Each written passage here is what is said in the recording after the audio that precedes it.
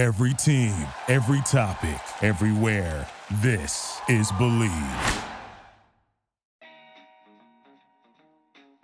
Hello, everyone. Welcome back to another episode of Believe in Betting Chicago. My name is Joey Christopoulos. Today's episode is brought to you by who else? BetOnline.ag. And look, BetOnline, it's the fastest and easiest way to place a bet on all of your sports action. The Masters, it's just a couple of days away. Baseball is back in full swing, and NHL and NBA playoffs. It's right around the corner. So BetOnline, it's got you covered for all the news, scores, and odds. It's the best place. It's best way to place your bets, and it's free to sign up. So head to the website right now to BetOnline.ag and use your mobile device to sign up today and receive a 50% welcome bonus on your first deposit. BetOnline, your online sportsbook experts. Ladies and gentlemen, thank you so much for coming back into the pod. We've got a returning champion, a good buddy of mine. So happy to have him back. I like bringing him around every once in a while, and it's baseball season. So much to talk about. John Zaghloul. Hello, John, my friend. How are you today?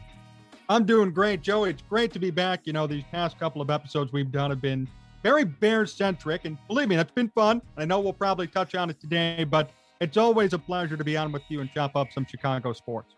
Yeah, let's try and end the pod without each other crying and hugging each other through a Zoom call. Let's try and finish the pod by that point. Well, right off the top, man, just want to congratulate you on all the work that you've been doing at WCKG, all the guests that you've been getting, man. It seems like it's been a really fun past month for you with the types of guests, and the content just keeps on getting better. So congrats to you. Hey, thank you, man. You know, hey, you see what I'm doing? I'm really grinding. Like you yourself, you're putting out tons of content too daily. It seems like I'm seeing a new podcast or a new guest or a new topic. So, you know, we're both in the business of content creation, and it's a blessing to be able to do this, I think, on both ends. It's really nice. Well, dude, what I like about you, man, is you love to talk about sports every day. And you know what? So do I. So that's what we're going to do for about the next 30 minutes.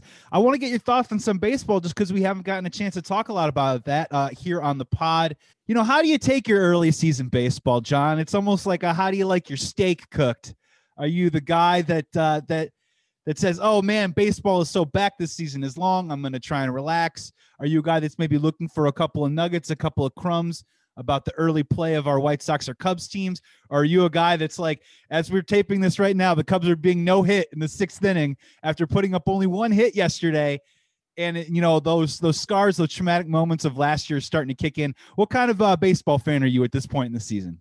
I'm a nugget guy. I don't want to jump to conclusions, jump to opinions too quickly because, as you said correctly, 162 games, very long way to go for both teams in this entire season. I mean, the White Sox, who are supposedly World Series favorites, are choking to start the year, and the Cubs can't hit the baseball, which is not a surprise, but that could change. So there are a lot of things and a lot of time left in this year. I have been disappointed with the Cubs, though. That is unacceptable to me. You know, it seems like, and I talked about this a couple of days ago in my program, ever since 2016, it's just been downhill. It's been Rizzo's been hitting, Bryant hasn't. Baez has been hitting, Bryant and Rizzo never at the same time. And it's just so aggravating. And it was so funny, and I'm sure you remember this, back in the offseason, everybody said, oh my gosh, the Cubs lineup's actually pretty good. And then you turn around and you're hitting $160 as a team throughout the first 5 or 6 games of the season. To me, that's unacceptable. And I know things will get better. I understand, COVID, spring training, lots of different things going on. But at the end of the day, you got to hit better if you want to win. And as for the White Sox, I'm not as concerned. I made a video the other day. Liam Hendriks, there should be no ambiguity when it comes to his role. I know early on we saw Tony La Russa kind of hesitate, using him in multiple inning situations, which I think is just completely wrong. If you know who Liam Hendriks is as a pitcher, you know he came up as a starter with the Twins in 2010, 2019 All-Star, pitched in 86 innings. I put out my video. I said 1.54 ERA in multiple innings pitched. Liam Hendriks in 2019.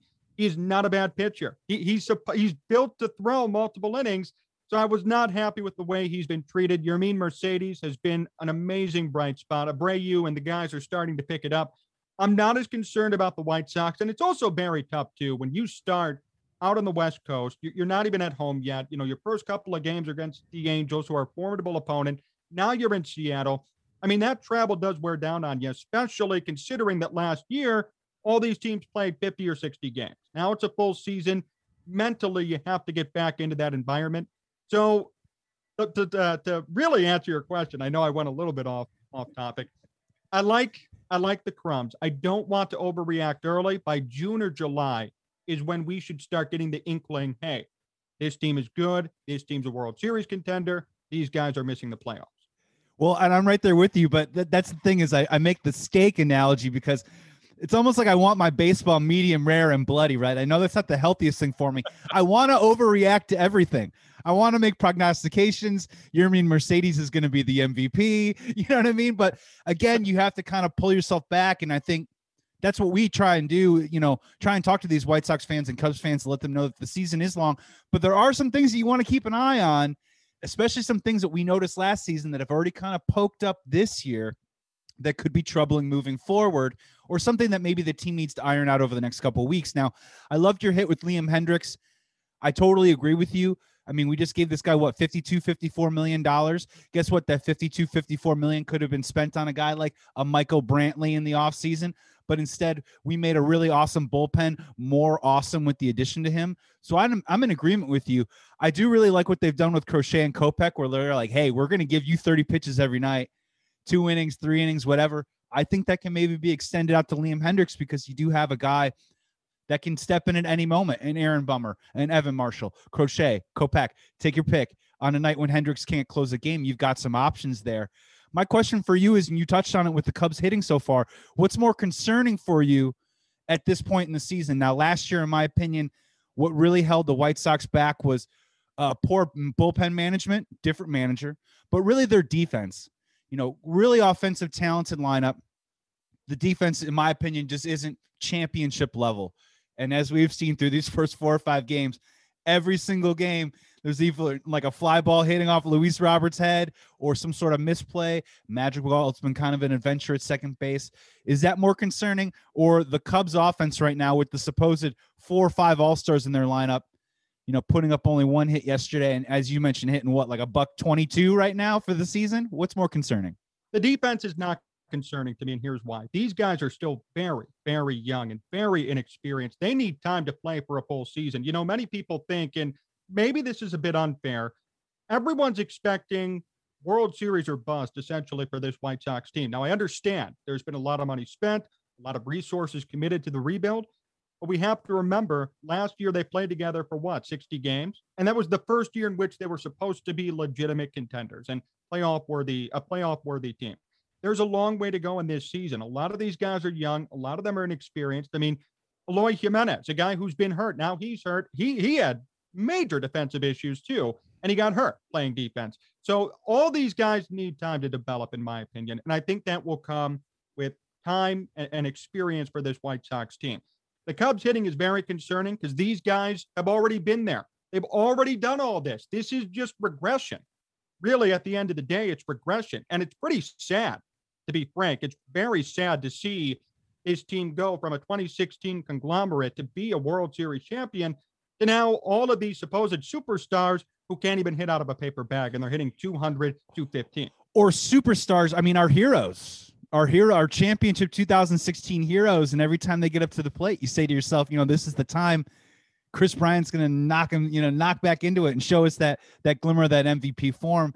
We keep waiting for it, and I think there's some sadness in there too as well. Exactly. And, Cubs fans are just so hard to deal with. And I used to be a Cubs fan, believe me. Oh, no. Now, what happened? You left? I'm right down the middle now. I have no fandom, no loyalty anymore because I can't even take it. Because the minute you try to introduce facts to the argument, they don't want to hear it. They don't want to hear that Chris Bryant hasn't been his 2016 MVP self since, 2016. They don't want to hear that maybe you shouldn't extend Anthony Rizzo and pay him a boatload of money for 6 years and have him be on the team at 38 years old when he can't even hit today, and he might already be past his prime. A lot of people don't want to hear this stuff, but it's pretty apparent to both of us, especially now. For those who didn't believe before, now his team can't hit. And if you can't hit with supposedly these big superstars and these legends, as everybody wants to say, at some point, you got to pull the plug. You have to pull the plug and say, this isn't working. This hasn't worked realistically, let's be honest, since 2016. It hasn't, because if it did work past, they'd win another World Series. They should have won more World Series than just one. That's a fact. So at this point, when we're sitting here still talking about the same narrative for the past 4 or 5 years, it's 2021, and we've already seen leadership change. We've seen the Cubs bring back money. They don't want to spend as much money. So we've seen signs that things are to come. At this point, I don't understand why you're delaying the inevitable. I understand you want to, see the market, see the trade market for these guys, but it seems like every year they suit up, their value just gets worse and worse and worse. And you're left wondering, what are these guys going to get back? What are the Cubs going to get back for a Javi Baez or a Chris Bryant? I mean, nothing at this point. They have totally tanked into the ground, and it's very sad to see. You know what, John? I'll tell you this right now. I don't care if there's 200,000 miles on my Lexus. That's the car that I got when I fell in love, and I'm riding that car into the ground. I'm going to tell you that right now. Well, yeah, and you're right. And the hardest part about it was, now, in my opinion, I feel like 2017 was a really good season for the Cubs. That National Series, which was honestly one of my favorite playoff series I think I've ever watched, it just kind of sapped all the energy out of that Cubs team. They didn't play very well, got the doors blown off of them by the Dodgers that next year. But then you're right, 2018, honestly, really great team again, collapsed in September, lost at home to the Rockies. 2019, lost 9 games in a row in September. I mean, fell back of the pack, didn't make it happen. And then in 2020, a team that started off really well, kind of sort of played 500 baseball after that great start, and then didn't hit the baseball, in the postseason. So my question for you, and I think a lot of listeners might be saying, hey, Joey, hey, John, so when is the time to really start taking stock during a baseball season? In my personal opinion, around 40 to 45 games is, I think, when you can start really coming out and being like, hey, this team might just be like this. How long do you kind of give a baseball team before you really start saying, this is sort of is what it is, and we need to act accordingly as a fan, or, as someone who's an analyst moving forward? See, it all depends to me on the situation. So, for example, in the Cubs case, everybody wants a World Series, right? The Cubs aren't in the business of, we just made it into the playoffs, versus another team like maybe the Blue Jays, right? The Blue Jays just want to make it in. They want their fan base to be happy. They want to build off this. The White Sox, they want to build off this. They are not thinking World Series or bust right now. The Cubs, they'd regress if they said, all we're trying to do is just sneak our way in. So for the Cubs case, I would wait till about 50 to 60 games, like right around June 1st, to then start to realize, okay, we need to do something here. The trade deadline's coming in a month and a half. Let's see what we could do. Put some feelers out. Let's make some moves and prepare for the future. In the case of the White Sox, or in the case of a team in which there are no expectations, you wait till the trade deadline, the day up. Now we have the wild card where anybody could really get in. I mean, when we look at the standings on July 31st, it seems like every single team is in it. They're somehow in the playoff race, 5 games out, 3 games out. They have the spot as of that day. So if you're in that position where all you want is a playoff appearance and then you want to build off it, I would say wait all the way till the trade deadline and make your decision that day before 3:30 Eastern. But if we're talking about a team like the Cubs, other teams who are very successful or who have been, and then all of a sudden start shifting their priorities and think, maybe we'll just make it in. Maybe we'll just be a wild card team. If you've sunk to that level, it's time to seriously consider what you're doing with the organization. And in my opinion, it's time to pull the plug. If Chris Bryant was a free agent right now and you were a GM in baseball, how much do you think he's worth? What's the market value for Chris Bryant? 0. 0? Because he can't hit. No. Everyone thinks, and Scott Boras thinks, and Chris Bryant thinks that he's a $200 million player. They keep throwing the $200 million out there. There's just no world right now. I mean, maybe after 2016, I could have wrapped my head around that. But if he's thinking Nolan Arenado money, he's crazy, right? So what is his value right now? And I kind of posited this on the pod yesterday. If you're Chris Bryant, if your agent wasn't Scott Boras, and let's just say you have a decent season, why wouldn't you sign a 1 or 2 year deal to stay with the Cubs at like 15, 16, 17 million dollars a year and see if you can take one more shot to get your market back in line, because he's still a young man and he could still sign that 6-year deal later on. I just find it weird. It just seems it's impossible that Chris Bryant could ever return to the Cubs at this point. Yeah, he is worth $20 million at best per year. You want to give him a 6-year contract, $20 million per year. If you're a team, you're a sucker for even giving him a penny. But if you want to give him $20 million per year, go ahead and do it. To even fathom that Chris Bryant is worth $200 million, that actually sickens me. You see, that's the what look they on think. my face? Yeah, that's what they think, man. So disgusted. and sicken. If you think that you're somehow even close to Nolan Arenado, you got another thing coming. I don't care that you won the MVP, because you know what? At the end of the day, in the World Series, you couldn't freaking hit. And afterwards, as we move forward, he's gotten worse and worse and worse. And I know sabermetricians are out there saying, well, hey, his WAR is good, his OPS plus is good. You know what? You didn't come through in the clutch. You didn't come through when the Cubs needed you. It's great if you have 30 home runs and have 90 RBIs and hit in times in which the Cubs don't need a thing. When it's 11-1, you hit a couple of home runs, good job. No one cares. What you want, a sympathy prize? No one cares. When you're at the point where you were an MVP, you had a 39 homer season, you hit 292, and you can never get back to that point. That to me is very telling.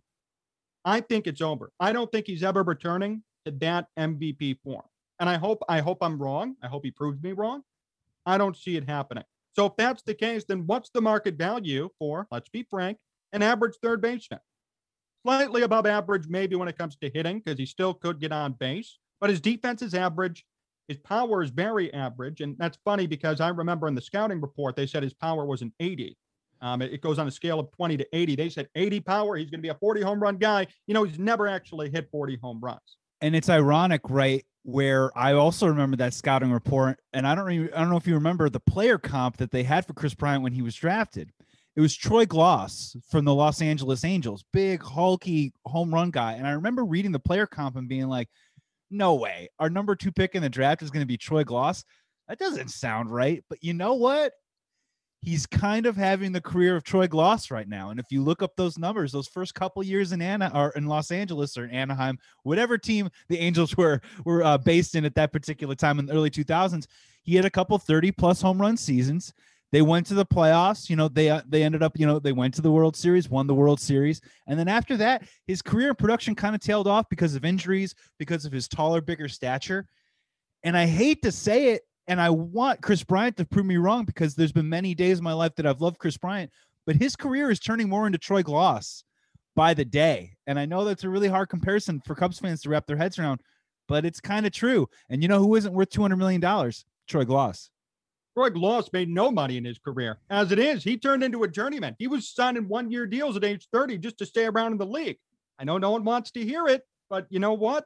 We're just saying it's just where it's trending right now. And we're just being honest about where it's factually trending right now. Show me the numbers. Show me the improvement after 2016. Show me that he'll ever be a 30, 45 home run guy. He'll hit 300. He'll put up 100 RBIs. I don't see it personally, and I know you don't either. That's why I think it's best for the Cubs. It's best for everybody to just kind of let him walk after the season. I really don't want to see the Cubs actually commit a decent amount of money to him. He is not worth it. If we're talking about here and saying that Nolan Arenado is a $200 million man, Kris Bryant is half of that, because Nolan Arenado is a Platinum Glove Award winner. He plays excellent defense. And I understand that, Coors Field numbers are inflated, but he's still not a bad hitter no matter what. And I guarantee you in St. Louis this year, he's still going to put up better numbers than Bryant, no matter what. No one can convince me otherwise on that. So, no, Bryant should not be paid. And I know it's a tough revelation for Cubs fans. And my recommendation is remember the good times and move on. Hey, they did win a World Series, but there's been enough time passed between the World Series and where we are today. We have to stop fixating on it, because if we continue to do so, this team's never going to move forward. The White Sox didn't fixate on 2005. They did good in 2006. They didn't make the playoffs. 07, 08, done. That's it. They've moved on. And there's a new team here, and everybody's forgotten about that 2005 team. I understand they have a plaque. People know. That's great. But everybody's looking forward to what they have now, the young talent. No one's thinking, oh, my gosh, I wish it was 2005 again. No, they want to see this new team win. So until the Cubs make a concerted effort and say, we want to see a new generation, a new team win, fans be patient with us, I don't see them moving forward at all. And that includes all their players and all the core players that we talk about, Bryant, Baez, Rizzo, all these guys. Something needs to change. They have an opportunity to do it, especially this year, but they've been reluctant. And I know they've been reluctant because they're going to lose fans. They're going to lose marquee sports network money. They're going to lose fans in the stands and interest. And it's a tough thing to grapple with. So you have to find a way to make that trade-off work. Well, breakups are hard, John. It's kind of really what we're sort of getting at, right? And I think what is something that a Cubs fan should expect is that as we do move on from these core players that won us a World Series title, you do have to replace them with people that are going to produce and that are going to be talented, that are going to be leading to winning baseball. I think we both can agree on that. What's interesting too about some of this is, and it's why I say breakups are hard, is Kyle Schwarber's no longer on the Cubs, right?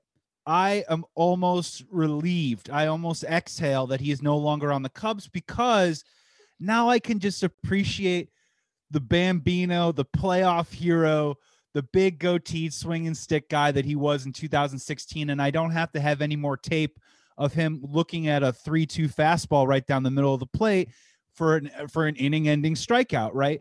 And maybe for some of these guys like a Chris Bryant, if he does move on and he goes somewhere else, maybe there is a world where Cubs fans can then kind of return to really appreciating these guys as the heroes that they were, because they are, for what they did in 2016.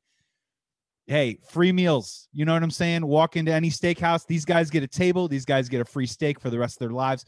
But now maybe we can get more towards appreciating that, as opposed to just the frustration of them. They're degrading skills, or they're degrading production, the regression in terms of their career, and like, where do we go from there? And I'm kind of starting to like love the Kyle Schwarber that I fell in love with the first time. Now, the heart's growing a little fonder the further away that he is. Let's take a quick break to talk about our brand new sponsor, Kaenon Sunglasses. Now, my sunglass history, it's a little checkered. I like to live a funky, fresh lifestyle, but I'm always breaking my sunglasses, or I'm buying that $10 cheap pair and then losing them automatically. Well, no more, I say. It is time to make your outdoor experience better with Kaenon. Kaenon sunglasses are made exclusively with polarized lenses for optimal clarity. They're made with Japanese optics that make your lenses clearer, lighter, stronger, and Italian handcrafted frames that are impossible to scratch. And let me tell you, these Kaenon sunglasses, they are absolutely perfect for the golf course. So use the exclusive code KaenonCast15 at Kaenon.com to receive 15% off your first pair. That's right, KaenonCast15, KaenonCast15. Kaenon, clearly better. Now back to the pod. I want to pivot over to a question, some postseason action for you. Both teams kind of fighting for a spot. Which team are you more excited about watching in a playoff series, the Blackhawks or the Chicago Bulls right now? Oh, Chicago Bulls by far, because I'm very excited to see this team progress. We all know they're not a playoff or a championship contender at the moment. This team reminds me, Joey, of the year in which they acquired Brad Miller and John Salmons at the trade deadline. That specific year. It was just fun basketball. You knew they weren't going anywhere, and they put up a fight in that playoff series. I remember first round, they didn't win. That's what this team reminds me of. They are like right on the cusp. They need a couple of more years. They need that big-time superstar. Vucevic was a great move. Zach LaVine has proven to me this year that he deserves to stick around. At the beginning of the year, I thought they should trade him. I was very skeptical on Zach LaVine for years. Exactly, but I changed. He has played, and he has shown that he's willing to adjust to a new coaching staff, adjust to a new scheme, and be better, especially defensively. I'm fine with him staying. I'm fine with Vucevic staying. Keep developing Patrick Williams. And if you could bring in one or two big-time superstars, they are set. I could see this team being a top 4 team in the East, and from there, who knows what happens. I'd love to see them more than the Blackhawks. The one thing that does concern me still is Lauri Markkanen and his progression, what they're going to do with that contract. I've talked to many people on my program, Mark Shanowski, actually a lot about this. And he told me that right now they should probably consider renouncing his rights after the season and letting him go. And I know it's very weird to hear that for a lot of Bulls fans, but my question to all of them is, well, what has he really done? I think his ceiling has been reached. There's been regression. There's been flatlining. I think at this point you have to realize he was a part of a certain era of Bulls basketball, the losing, mediocre era. You're transitioning into a culture and a period of winning, so you have to replace him with players who know how to do that. I agree with you on the Chicago Bulls. The Blackhawks are kind of a tough watch. They're a scrappy young team. The defense is bad. Every time they give up a goal, they give it up right back. I think in terms of like the Tums in my bathroom, I probably will not watch the Blackhawks. I'm right there with you on the Bulls. That's an interesting point that Ski brought up, Mr. Shanowski, where they do have a major decision, right? Where I personally feel like Lauri Markkanen, and I felt this way for a while, is a nice bench piece, a 6th, 7th man, a poor man's Tony Kukoc that maybe comes off the bench, can hit a couple threes, kind of give you a little bit of that offensive juice off the bench.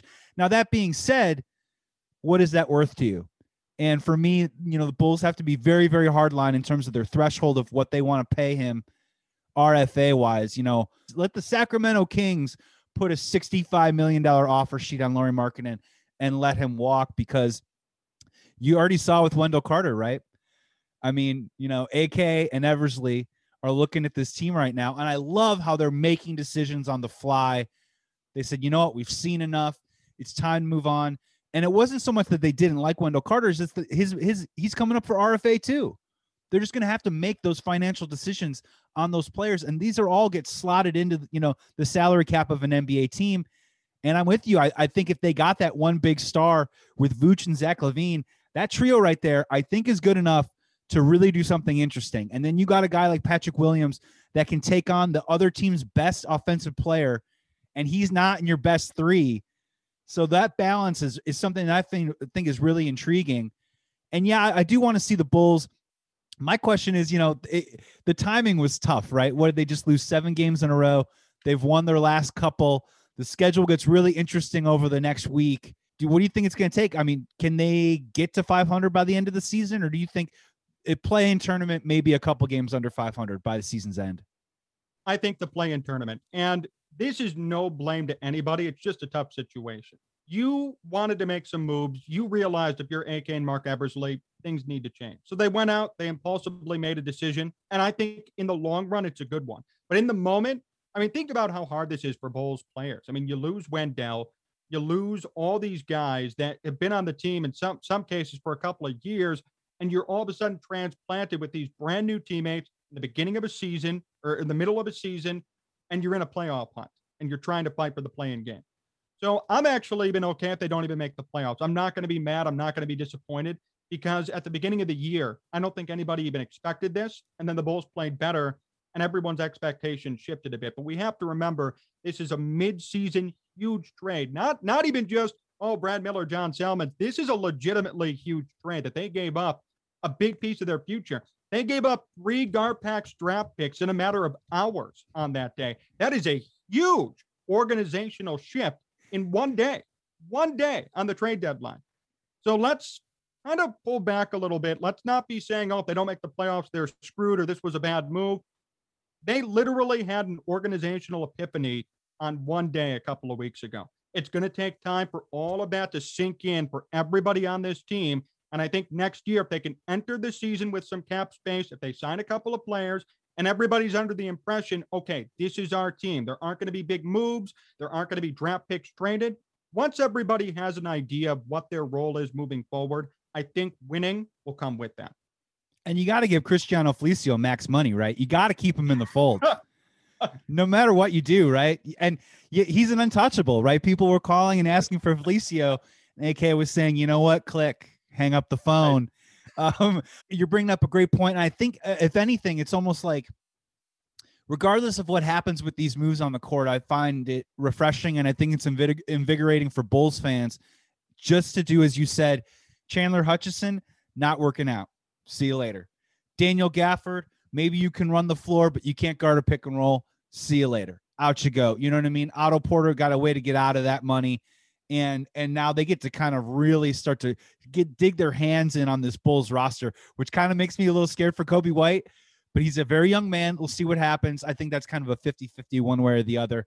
We got to get you out of here. One final topic. We saved it to the very end, my friend. There's a little something called the NFL draft coming up in a couple of weeks. I don't know. It's kind of sort of a big deal right now. On a scale of 1 to 10, how terrified are you that Ryan Pace is going to sell the farm to get into the top 5 to get a bite at the apple at one of these quarterbacks?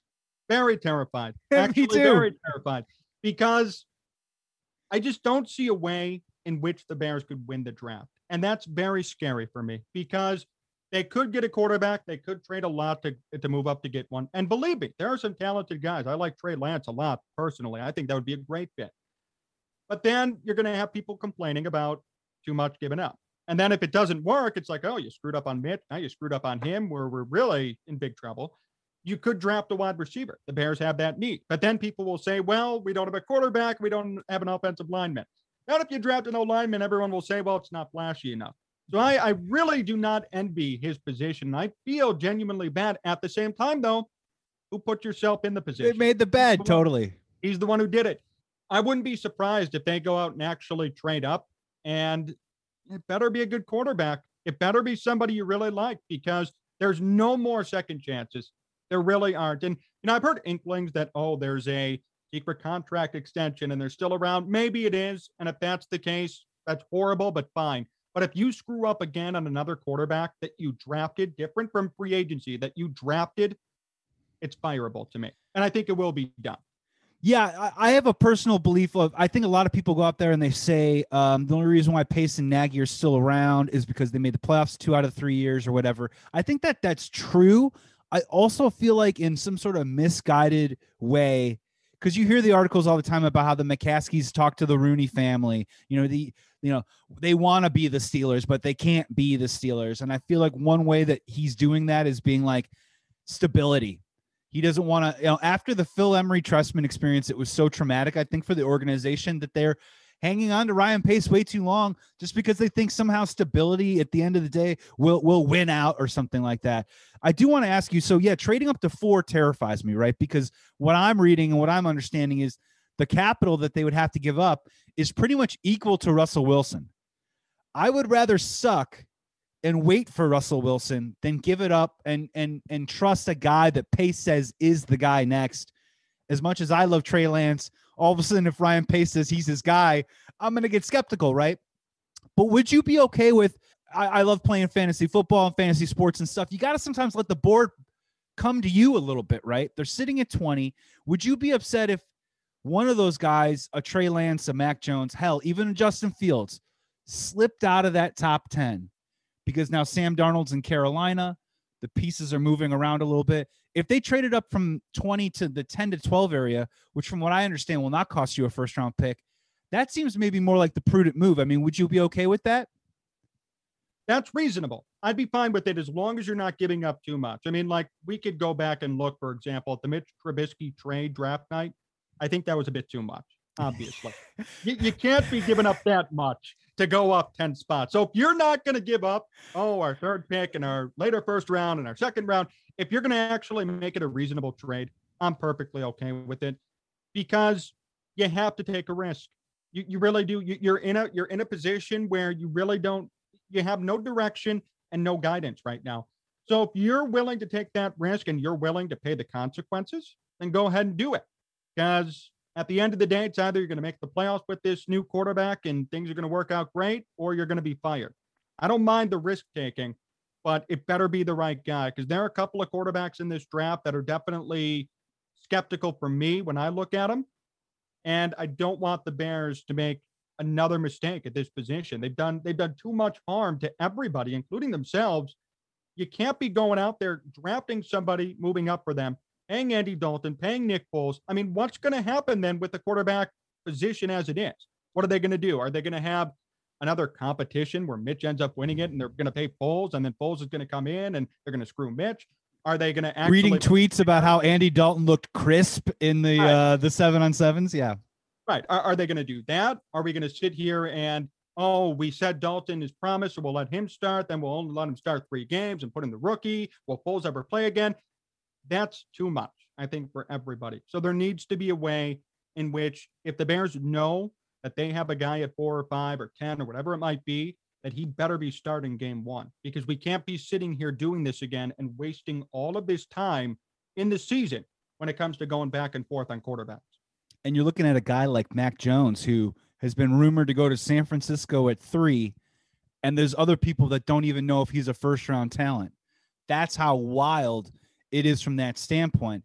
And then I think, the Bears going out and maybe taking a Kyle Trask in the second round or a Kellen Mond, okay, maybe a value play, but, again, that doesn't really invigorate a fan base that I think now is really getting into a point where it's not apathy, it's anger. You know what I mean? And we're really getting to that point now where our hands are up in the air. So my question for you is, you're not Ryan Pace, but you are the GM of the Bears.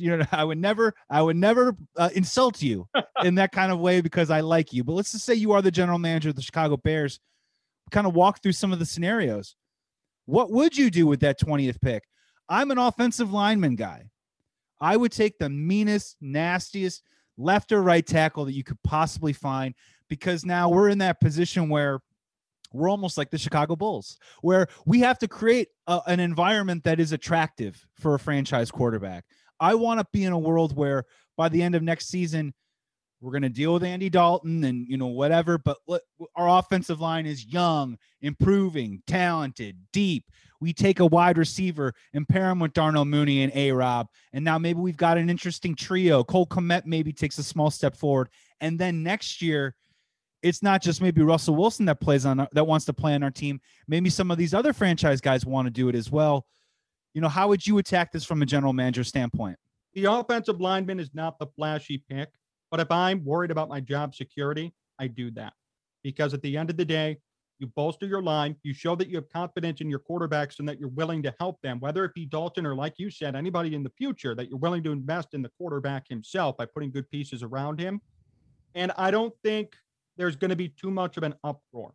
Not that I'm concerned about public opinion, but it's not going to be horrible. If you stay at 20, if you don't give up anything, you just keep that pick and you draft a very good offensive lineman, I am not going to complain about it.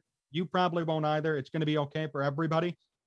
The problem is if you're going to move up and give up draft capital and say, this is my quarterback, a lot of people are going to be very skeptical, myself included. If I were the GM, I'd even be skeptical because I would know this is a risk. This could get me fired now. I've been given an opportunity and somehow I still have a job despite being incompetent. So if I do that again, what's going to happen? I'm going to be fired if I'm a GM and I do that again and it doesn't work.